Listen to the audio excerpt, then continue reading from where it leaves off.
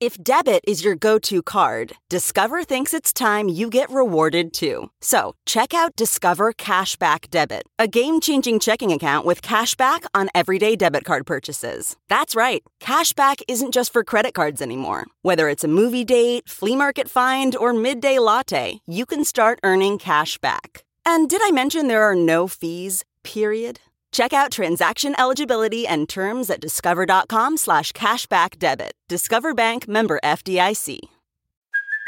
Hey, it's Kaylee Cuoco for Priceline. Ready to go to your happy place for a happy price? Well, why didn't you say so? Just download the Priceline app right now and save up to 60% on hotels. So whether it's Cousin Kevin's Kazoo Concert in Kansas City, go Kevin, or Becky's Bachelorette Bash in Bermuda, you never have to miss a trip ever again. So download the Priceline app today. Your savings are waiting. Go to your happy place for a happy price. Go to your happy price, Priceline.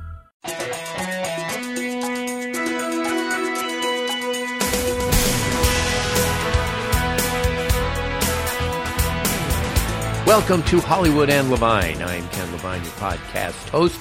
This is part two of my two-part interview with Rich Fields, who for 7 years was the announcer on The Price is Right.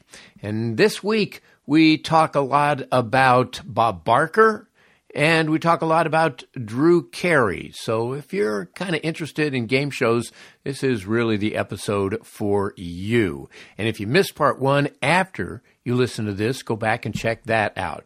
So here we go, part two with Rich Fields this week on Hollywood and Levine.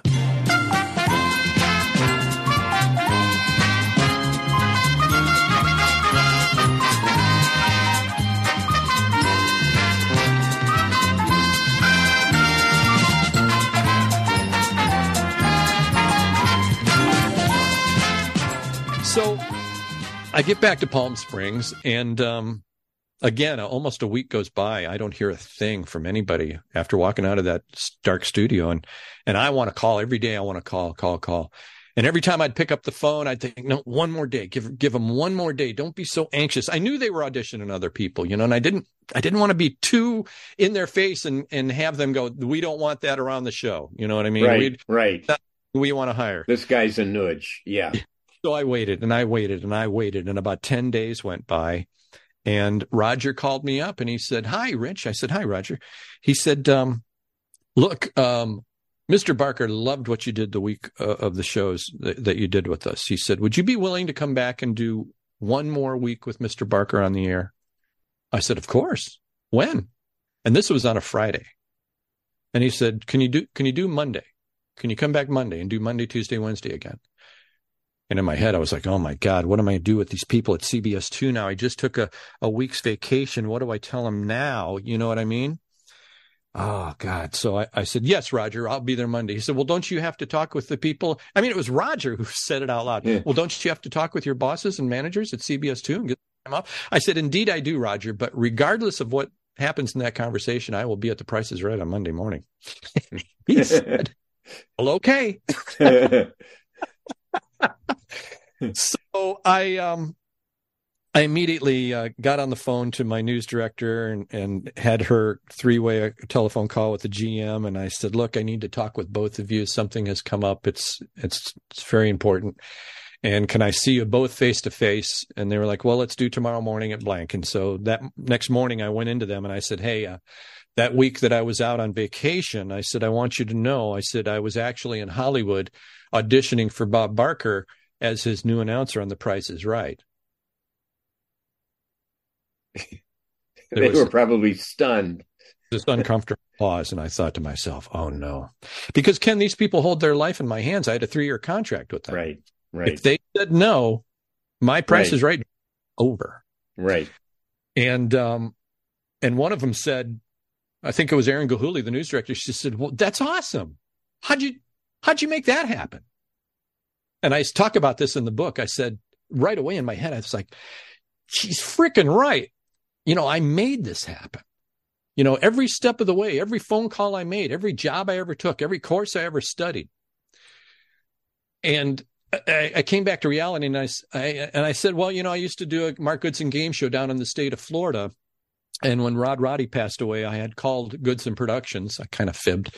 I called Goodson Productions to give condolences and asked what they were doing about the position. And all of a sudden, I found myself being invited to audition for Mr. Barker. I really sugarcoated over the entire process. Right. I worked hard to get that audition. And they were like, yeah. So when did the show air? I said, well, the shows I just taped with Mr. Barker are coming up, and they're going to be right here on CBS 2 in just a few days. Oh, that's fantastic, Rich. Well, good for you. And I said, well, here's part 2. I said, I just got off the phone with the producer of the show, and they want me to come back and do another week's worth of auditions with Bob. And the GM looked up at me and he said, when? And I said, Monday. And this was on a Friday. And he looked at the news director, and she looked at the GM, and then the news director, God bless her, she said, hey, Rich, do you think they'd let you do your weather from Television City live from there, and we satellite it back to Palm Springs, and you just, you'd be there at The Price is Right. You can show people the audience and games and stuff. And I'm thinking in my head, oh my God, please, you guys, this is going to huge wrench into things. Bob Barker's not going to want some rinky-dink station weatherman on his stage, or walking through his dressing room when he's not around. And please don't. And then the GM was like, yeah, that sounds great. Our viewers would love that. Can you ask him? And I was like, sure. I can, I'll put in a phone call. And he was like, let's call him right now. Here. And he pulled his phone over, and I was like, oh no.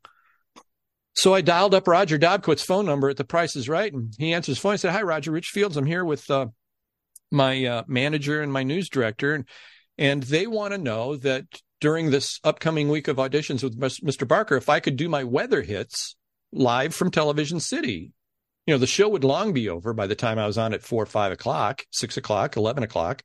I said, they'd like to know if I could do them from here. And he said, well, you guys bring in your own satellite truck? How do you want to do it? And we were just a brand new small station, Palm Springs, and the GM says, we don't have a satellite truck. And Roger says, we've got a couple here in the lot. Let me make some phone calls. Let me work this out. But yeah, we can do this. Man, from what I thought was going to be the absolute door closer, all of a sudden, here, Roger's opening doors for me to get this done. And I go back to CBS 2. Television City the next week. I do my auditions with Bob. I'm having a great time. I'm doing weather hits, from the stage, or from Young and the Restless, from the Craig Kilborn show, or from the roof, playing basketball with Craig Kilborn. I did so many breaks from so many cool places there. The station ended up getting an Emmy Award for the 5 o'clock news during that ratings period. And the GM and the news director said, sure, we have a great staff. We're putting out good content news-wise, but we believe it was the people were enthralled. You were taking them places they had never seen in their. I took people down in the basement of Television City where there's the vault. It's called the Vault, Ken. I don't even know if you know about it, but I do. Yeah, I've been. Yeah, but it's where they keep anything expensive, jewelry, cash, anything small that you could walk into like a bank-sized vault and store is in this vault down below. They kept Carol Burnett in there for a couple of years. So I was taking them all kinds of places, and everybody was very happy with it. I got through the second week's worth of auditions without any hiccups, very few pickups, very few flubbed lines. And again, about a week to 10 days later, I'm all gussied up, suit and tie. We actually had weather in Palm Springs that day, Ken. Oh my God, that's the most unbelievable thing you've said so far. Which, in layman's terms, it's a storm that comes over, and it's a strong downward burst of energy out of the storm. And the Coachella Valley is a huge agricultural center. I mean, it's some of the most fertile land. You wouldn't believe it because you'd think it's desert, but it's some of the most fertile land in California, and they grow everything that California exports in the Coachella Valley. I mean, from lettuce to carrots to avocado, everything. And so anyway, this massive downburst came, and it wiped out a huge agricultural farm there. I mean, big damage. It closed I-75. Is it 75 through the Coachella Valley? How quickly we forget. Yes. Whatever. Yeah. closed the freeways for hours. It was a weather event for the Palm Springs area. And so I was going to lead the news that night at 11 o'clock. And I was in the newsroom. I didn't have my jacket on. It was one of those kind of casual shots. I'm at my desk in the weather center, and the camera's in the newsroom, and the anchors are out on the thing, and they're going to start the show, CBS 2 News, at 11 o'clock. Let's go right now to Rich Fields in the weather center with what happened today. And so I'm all ready for that. I'm sitting at my desk. I'm doing some computer graphics, and the phone rings on my desk, Ken, and it's that line that's either your wife or the news director. Either one equally as important to answer. I looked up at the clock, and it was 5 minutes to 11. I'm sorry, it was 6 o'clock newscast. It was 5 minutes to 6. And that makes a difference in this story coming up here in a second. And so I answer the phone, and it's my wife, and she's kind of frantic, excited. She says, Roger Dobkowitz of The Price is Right just called the house, and he wants you to call him right away. He needs you to call him before 6 o'clock. He's leaving. They're leaving town. They're going on a vacation, and they're going to be gone. And I looked up at the clock. It's 4 minutes to 6. I hung up the phone. I dialed Roger Dobkowitz's number, one ringy-dingy, two ringy-dingies. I'm watching the second hand go around. I'm like, oh, my God. He picks up the phone. Hello. I said, hi, Roger. I said, it's Rich Fields calling you back. Well, hi, Rich. How are you? Roger just has this certain speech pattern. It's very easy and nothing is fast. And I'm trying to hurry things up because I'm watching that secondhand. And I said, good, I'm good, Roger. I'm seconds away from going on the air out here live in Palm Springs at CBS 2. He gets the gist. I just have one question for you. And I was like, oh, shoot. I thought it was going to be something of meat. Yeah. I said, what's that? And he goes, well, how would you like to be the announcer on The Price is Right? I said, well, of course, Roger, two minutes before. Of course, Roger. That's why I'm going through the entire process here with you. And he says, no, I'm offering you the job. Have you ever fainted? Have you ever fainted? No, you actually fainted? As close as it can be without hitting the floor. And folks that have fainted, let's see if this jives with you. All of a sudden, blood rushing in my head, I found out, created this whooshing noise in my ears, like it was the weirdest thing. Then my vision, from full vision, started to close off. Now, blackness out here, and it was closing off into a little pinlet of light. And I had a stand-up desk at the time, and I'm standing at the desk with the phone in my hand, and I felt my knees buckle, and I see my vision go, and I put my hands down on my desk to grab myself, and I dropped the phone, and I kept myself from hitting the ground, and I actually inhaled. I didn't know it, but I wasn't breathing, and as soon as I did that, from a pin light, my vision started coming back, and I realized where I was. I picked up the phone, and I said, hey, hi, Roger. I said, yeah, my God, thank you so much. He said, are you okay? Because he heard the phone. Right. I said, I damn near fainted, brother. He laughed. He goes, well, Mr. Barker, I want you to know, I got to make the phone call, but Mr. Barker handpicked you from over 200 applicants and nearly 7 or 8 that got live auditions with Mr. Barker. He's picked you, and he's proud to have you on the team, and so am I. Ken, it was like hitting the lottery in all ways. All of a sudden, money wasn't an issue anymore. Just everything. It was like, oh my God, it was like, your dreams come true. And I hung up the phone with Roger, and I stood there a second, and in my IFB, remember, I'm ready to go. I'm ready for that.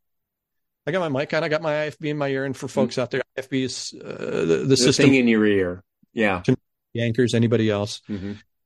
And I sat there a second, and I heard in my IFB from the director, all right, talent out on the floor. We're scrapping the first story with Rich. We're going right to the second story about the mall shooting in San Diego. Stand by. Here we go. The new announcer of The Price is Right will not be with us tonight in the A block. Here we go. 3, 2, 1. Music stuff starts flying. CBS 2 News at 6 o'clock. Now, here's, Trish O'Shea. And I was like, oh, my God, they heard the whole freaking thing. Ken, they heard Here's my end. They heard Roger's end of the conversation all through my microphone. Everybody in the booth heard it. Producers, directors, writers, everybody. And the director of the show, John Gahuli, happened to be the husband of the news director, Aaron Gahuli. And I knew that she already knew, that I got the job. And I was just like, I couldn't believe it. And in my ear, he said, "Hey man, take a couple moments, we'll get back to you when we need you." And I was just so dumbfounded by what just happened. It was a dream. It was like a dream. I couldn't get myself out of the feeling of this couldn't have just happened. But with every breath, I realized I'm in the CBS 2 newsroom. I'm in the desert. I'm right where I was getting ready. Jesus, I got to get ready for my next weather hit. I got to get this Price is Right thing out of my head because I owe these people now. You know what I mean? I really wanted to give them everything I could in whatever remaining time I had with them. I didn't know if I was going to have to do them both at the same time, be the weatherman out in Palm Springs and do the Price. I didn't know what was about to happen, but what did ultimately happen? Well, CBS, the network, got involved with the ownership of KPSP in Palm Springs, and the ownership they weren't trying to keep me from Price is Right at all. But that in syndication you buy certain shows, your stations, and so I think Dr. Phil and something else. They gave this affiliate in Palm Springs quite a few things as a give back to let me out of my contract with them because they were going to lock me up. Right. The network was going to lock me up, and I wasn't going to be able to do anything else. I found out, and so to make a long story short, goodbye party and brand new set of golf clubs later, I was looking for an apartment in somewhere in Los Angeles to be the new announcer of The Price is Right. Let's talk about Bob Barker now. On YouTube, you can find this. Somebody has unearthed the very first time that Bob Barker was ever on television, and it was his first day hosting Truth or Consequences back in like 1956. And you watch this video, and Ralph Edwards, who had created the show and had been the host of the nighttime version, now NBC was going to do a live daytime version, and it was live at that time. So he comes out at the beginning of the show, and he says, "We have a new host. We have auditioned 200 people, an extensive search, yada, yada." And he says, "And last week I was driving around and I heard this guy on a radio station, a crappy radio station, by the way, KGFJ, with a horrible signal. And he said, that guy sounded interesting, and I invited him to come in. And that guy got the job, and I want to introduce him to you now, Bob Barker." And Bob Barker comes out, and he and Ralph chat for a few minutes. Again, this is his first time on any television, much less national television. And after a few moments of chit chat, Ralph hands him the microphone and says, "Okay, do the show." And Bob brings out a couple of contestants, and I was stunned at how comfortable and polished and at ease and joking with the contestants. And I thought, oh my God, this is his first day and he's on live television. The amount of poise that he exhibited that first day was absolutely phenomenal. What was it like working with him? And did he ever talk about those days? And did he ever talk about that first day? I made him talk about those days. I was born in 1960. So as a youngster, my mom and dad used to watch Truth or Consequences. So I would sit and watch Truth or Consequences as well. And, I don't know where my intuition or premonition of working with Bob came from, but I recognized then as a little kid watching this guy that he had a certain personality that was perfect for this screwy game show. I didn't watch the show so much for the weird situations that contestants were put in that they had to get out of, but I watched it because of Bob.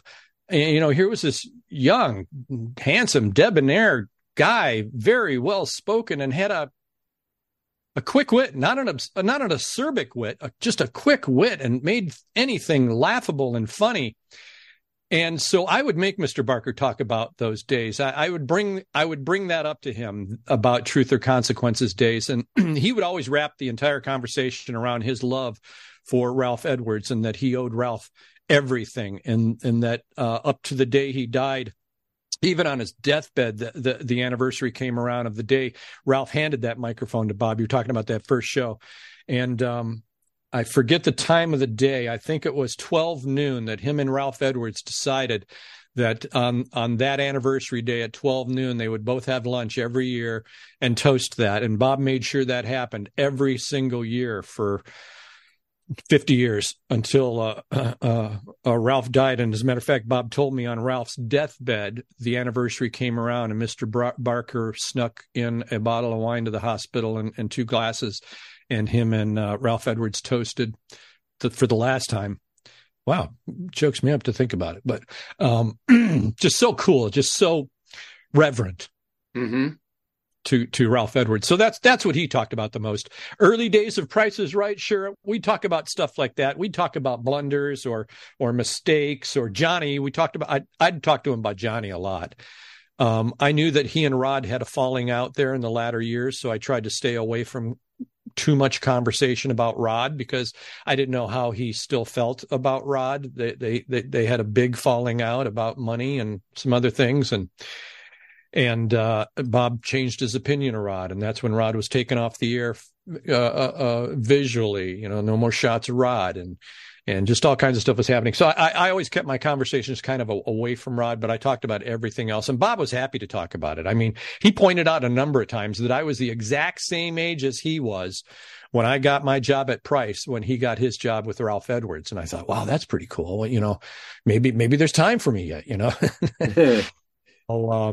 because not only did I, my quest was twofold. Not only did I want to be Bob Barker's announcer on The Price is Right, reason why I wanted that so bad, Ken, was because I wanted to learn from the master. I wanted to host The Price is Right. I wanted to be there the day that he retired and be considered to be his replacement. And that didn't pan out. Other forces came in at the end of Bob's reign and the beginning of Drew Carey's reign. And I told you about them sanitizing the show of Anything Bob. With the new crew, and they wanted to make a Drew Carey show. So me getting an audition for Bob's job was absolutely out of the question. The number one thing was they were like, look, we looked through so many people to get you. We're not changing out the voice again. You're staying right where you're at. And that was kind of crushing. Mr. Barker, at one point, we're still recording shows with Bob, and we're going through auditions with, new people, George Hamilton, Mario Lopez, all these people coming in to audition. And we're walking out one day, and Bob says to me, how are the auditions going? I said, well, they are what they are, Bob. Nobody's a Bob Barker. And he laughed, and I said, Bob, they've got so many nobodies coming in. It's embarrassing. I've heard that. And I said, Mr. Barker, nobody knows this show better than me. And he looked at me right away and he said, and I said, what do you think about asking the production company for an audition? I think you should. I said, really?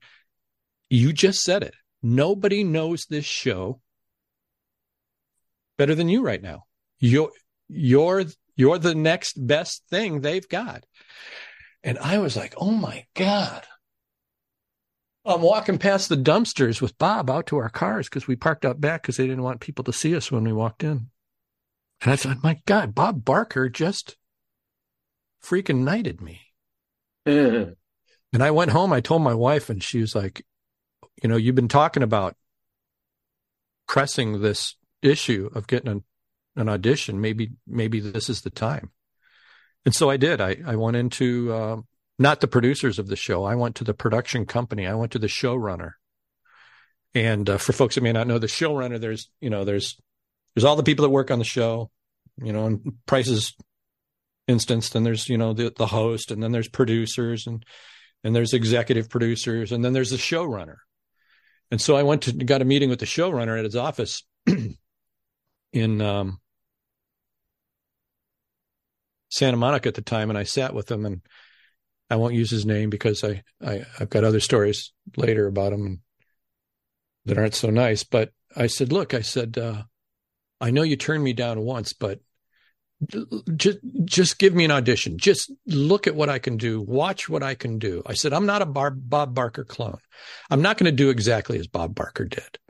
I said, I'm going to keep the consistency and continuity of the show from Bob to a new host. I think I'm your next best chance of hanging on to the viewership that we have. And I know the show. I know the show back and forth. I know every nuance of every game. Not only have I watched it since I was old enough to have eyeballs on a TV, I said, now I've worked with Bob for 3+ years and have learned it's so much more about timing, about every segment having a clock to it, every game, every contestant that comes up, there's a clock running. Bob, they tell him beforehand, before they come out of commercial, Bob, you got 12 minutes for the next segment. 12 minutes. Very good. Okay. Rich, what's the next name on your list? Bob, it's so-and-so. Come on down. And so for the bidders roll up and make their one bid. This is all. Clock's still running. Make their one bid and the actual retail price. It's you. The clock's ticking. All right. Now we get to the big game they're going to play. He's got 8 minutes or whatever to do this. And Bob was a master at bringing that show in on frickin' time, every single segment. He would hurry people. He'd know in his head. He had like a disc jockey brain. He knew that if he had on a song that was 3 minutes and 23 seconds, he knew when it was 3 minutes and 20 seconds. I mean, he would bring it in, and he would hurry people through games even in a comedic way to get it done on time. And then boom, we'll be back right after these messages. Camera goes to black, and Bob would turn around and go, how'd I do? Bob, you brought it in 2 seconds early. All right. Excellent. Thanks.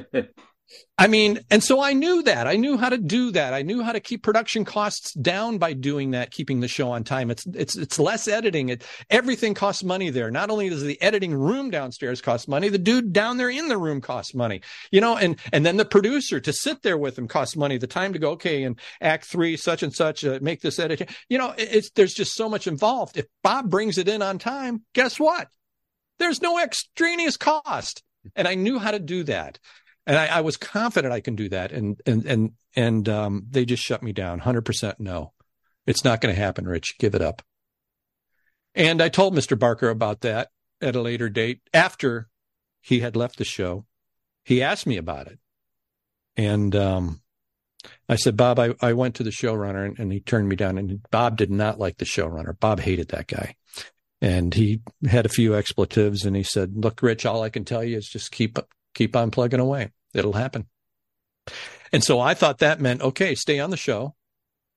Something may happen with the new host, and maybe then you'll get a shot.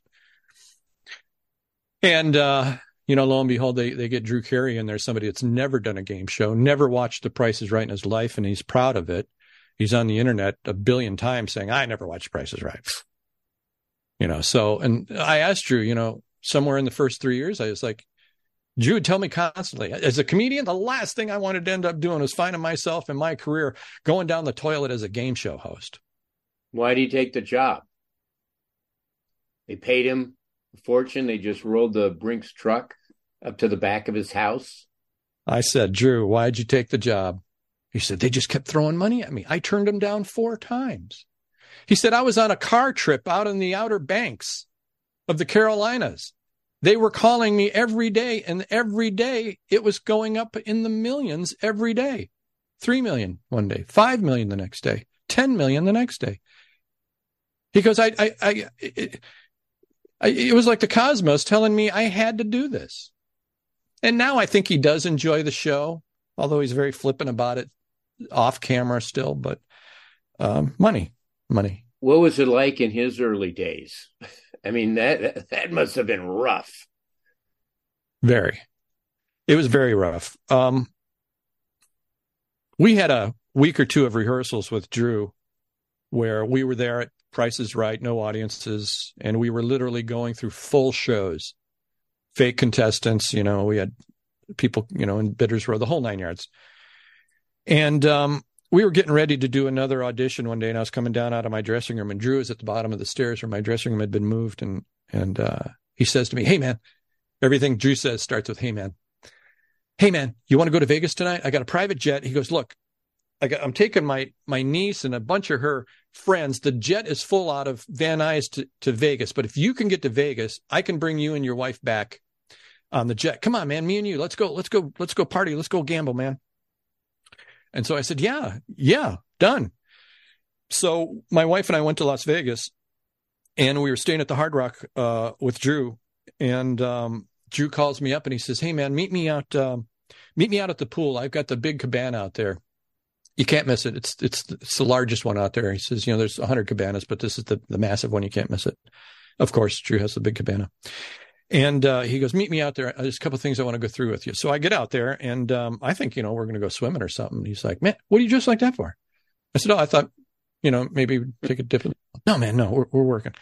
Come here."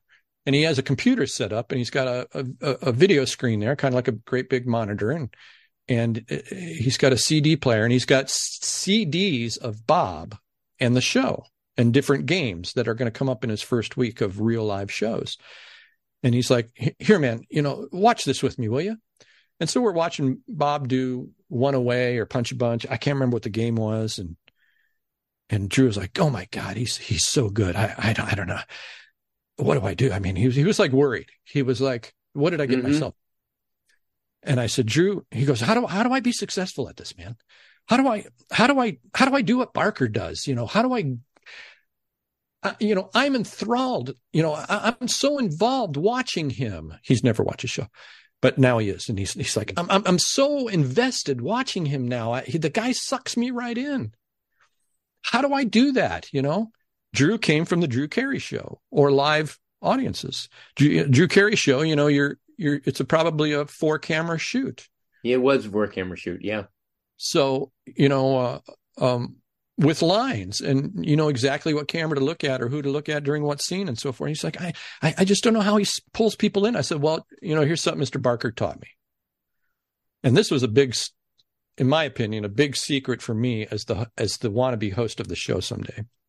He said, What? I said, "Well, here's what Bob told me. There's 3 audiences on this show, Drew, and you need to play to all 3 of them." "What do you mean there's 3 audiences on the show?" I said, "Well, you got the audience out there in the pit." Yeah. I said, the 300 that waited to see you. Yeah. I said, "You've got the contestant that you're playing the game with. That's your second audience. So you're playing to them. You're playing to the people out there." I said, "And then you got the third audience right there, the folks at home. You need to round robin from da-da-da-da to da-da-da-da to what do you think you should do? Audience, what do you think you should do? How about you folks at home? You think it's that? I don't know. You want to blah, blah, blah, you know what I mean?" So Bob did this roundabout and that, according to Bob, was the secret sauce of involving everyone. He's pulled in the CBS viewers on TV. He's pulled in the audience there live with him to scream and yell. He's got this person excited out of their mind to win this prize. He's got models to throw to and show him that again. Let me see that. So Bob looked at the entire studio as his playground, and hosts don't do that. You don't see hosts on the air doing that these days. Even Drew doesn't do it these days. He kind of forgets. So sitting there at the Hard Rock with Drew in Vegas and going through particular games and literally, I won't say teaching Drew the games, but that's what it ended up being. I mean, I sat through 15, 20 games teaching Drew how to do the show. It was really rough. I mean, and none of those first weeks, months, years, I'll say, ever came in on time. Nothing was shot in real time. Our shows went from 48, 49 minutes of actually shooting the show to a couple of hours when Drew got there. The crew didn't like it. Nobody liked it. CBS didn't like it. Fremantle didn't like it. It was more production costs all the way around. It was just, it didn't look like it was going to work. I mean, but they were hell bent on making it work. And They went through a lot. I mean, the show took a huge plummet after Bob left. I mean, the viewership it went to nothing. So. Yet they kept him, and he seems to be doing a good job. And they kept the show. There's nothing on CBS in daytime. They've killed everything. The soaps are all gone. I think there's one left, you know. So it's a matter of really not having any programming that would beat the small numbers Price is Right was getting. Well, you and Drew are both from Ohio, so I imagine you guys would get along. I knew Drew a little bit. We had a mutual friend, Sam Simon, the late Sam Simon from The Simpsons.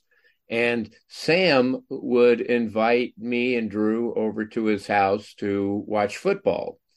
And I have to say, and this was during the Drew Carey Show days, nice guy, very regular guy, very low key. And of course, writers now revere him for what he did during the strike, where he paid for meals at 2 specific restaurants to anybody who was a writer. Every time there's a strike in Hollywood, Drew does that. Yeah. He was, for me, he was just a very nice, regular guy. What was he like to deal with for you? Very nice, regular guy. Like you said, I mean, we both grew up he grew up in Cleveland. I grew up just outside of Cleveland, a couple minutes. We're both the same age. I think Drew's a couple of months older than I. Both have the same backgrounds growing up, same sensibilities.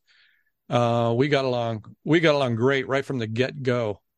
We became fast friends. And I mean, like you said, from being up at Drew's house to watch a football game or a late night movie, or just to play, like a gaming night with his girlfriend and my wife or something like that, or going to soccer games with Drew. You know, he owns part of the Seattle Sounders, so we were constantly flying up there to see soccer games with Drew. And just, I mean, we went to Argentina together with Drew, my wife and I, and just a lot of, I mean, we did everything together. We did everything together for about 3 years.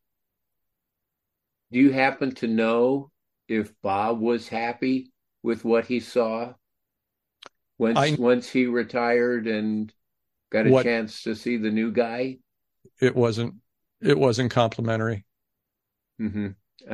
I can imagine. You talked about rehearsal. What was the process like? You would do your production meeting. What kind of rehearsal and how long a rehearsal would you do? Rehearsal take about 45 minutes. It's the entire show, from the one bids. One bids are the small prizes that you bid on Contestants Row.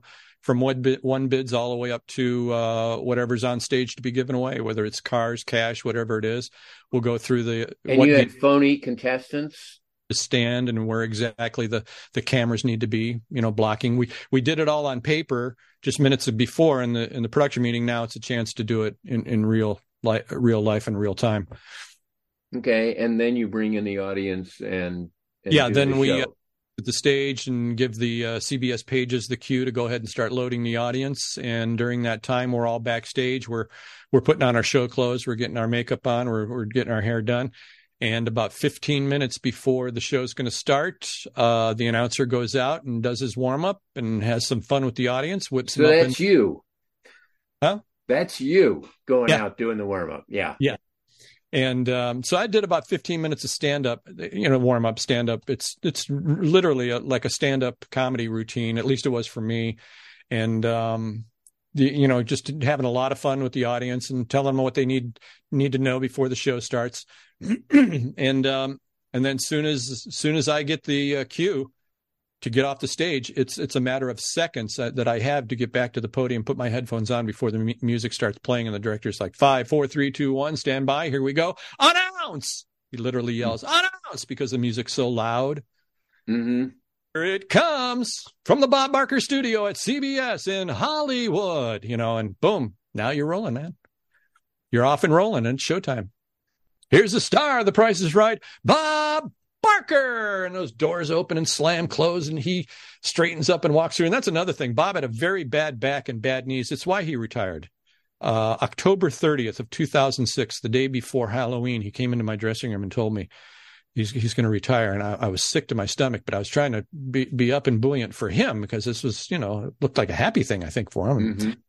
And I said, Bob, why now? And he said, you know what, Rich? He said, I got out of bed this morning like I do every morning, and my back was killing me, and I put my leg over the side of the bed, and I got my second leg over the side of the bed, and I sat there, and I thought to myself, what am I doing this for? I'm killing myself. I can barely walk. I can barely stand up. I've been on the air now for freaking 49 years. Got nothing else to prove.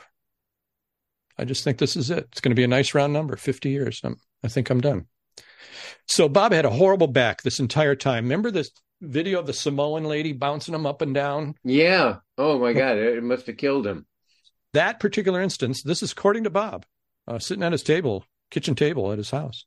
That incident herniated a disc or two of his that he suffered with his entire life. Oh, wow.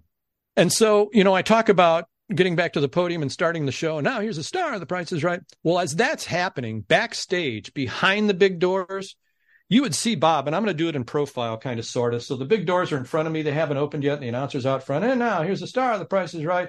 Bob's kind of hunched over and 83-ish. And now here's the star. The Price is Right. Bob Barker. And those doors would open up and he'd bull through it, man. No matter how his back hurt or how his knees hurt, he'd stand straight up just before them doors open and he'd come through with vim and vigor, man. So God bless him. He did it as long as he could. Along the way, you got a lot of reads and you have to read very quickly. I'm sure you made any number of mistakes. Was Bob cool with that? Oh, yeah, that it wouldn't affect Bob at all, because if I do flub something, do not stop. That was the number one key. If I'm reading the copy and, I don't know what it says. This, 2000 Corvette Stingray has power steering, power brakes, just keep going.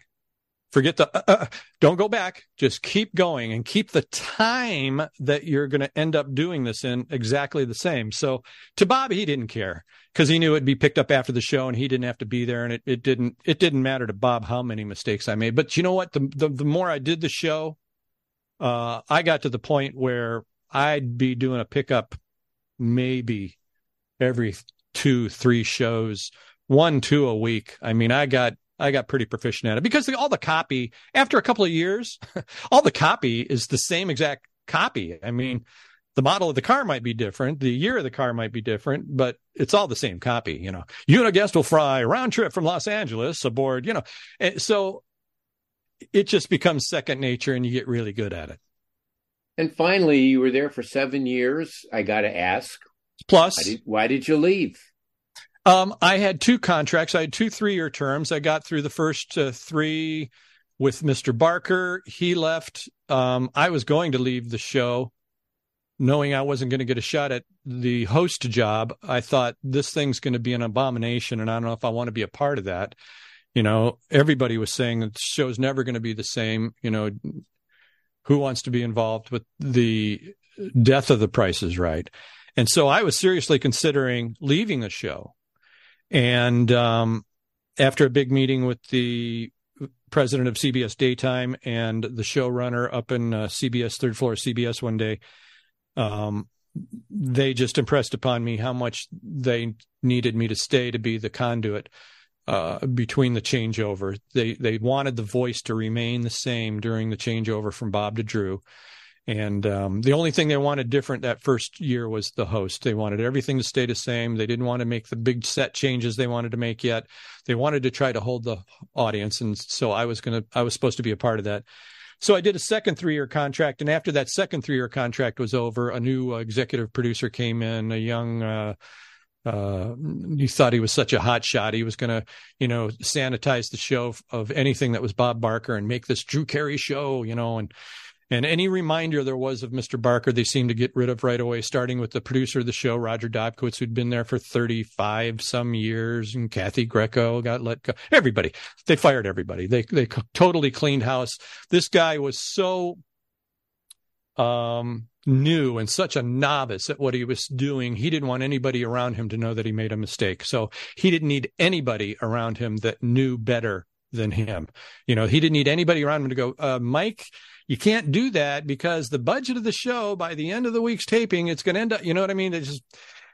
So he convinced the production company not to renew me for a third term, that he was going to get Drew's improv buddies to be the announcer of The Price is Right, which was funny because by the end of my term, my 3 years with Drew, I was already on Drew Carey's Improvaganza doing improv in Las Vegas at the MGM with Drew. So, here I was starting that little journey of doing improv with Drew. And now they want improv. I said, I can improv. I improv all the time. I did 40 years of radio. What do you think that is? That's improving constantly, all day, every day. When you say Mike, I'm going to out him because that's Mike Richards, right? Correct. Okay. This, for people who don't know, is the same Mike Richards who was involved in the big kerfuffle at Jeopardy and was the guy who named himself host and lasted a grand total of 1 week. That's the Mike Richards that he's talking about. Yeah. Ended up being blackballed from entertainment altogether because of something he said on a podcast. Yeah. Anti-Semitic remarks, if I remember. Yeah, lovely guy. Lovely Great. guy. Real well, Rich, good luck with your book. Your book is The Price is Right, The Inner GPS. And it's a great story. Yes, trust your inner GPS. That's what it's about. Thanks so much. I don't have any parting gifts for you. I'm sorry. That's funny. That's good. Hey, go to richfields.tv. All the info on the book is right there. richfields.tv. Thanks, Ken. Appreciate it, brother. Thank you, Rich. There you go, Rich Fields. Thanks as always for listening, and also thanks to Adam and Susie Meister-Butler, to John Wolfert, Howard Hoffman, Bruce and Jason Miller. If you want to get in touch with me, easy to do, HollywoodLevine@Outlook.com. That's my email address, HollywoodLevine@Outlook.com. I am on Instagram, Hollywood and Levine. You can see my New Yorker cartoons, and we are currently in a stretch of interesting interviews. Next week, here's a tease, we have a television pioneer who was a producer of a show that routinely got a 50 share. Okay, who could that be? Come back next week and find out. Thanks again for listening to Hollywood and Levine.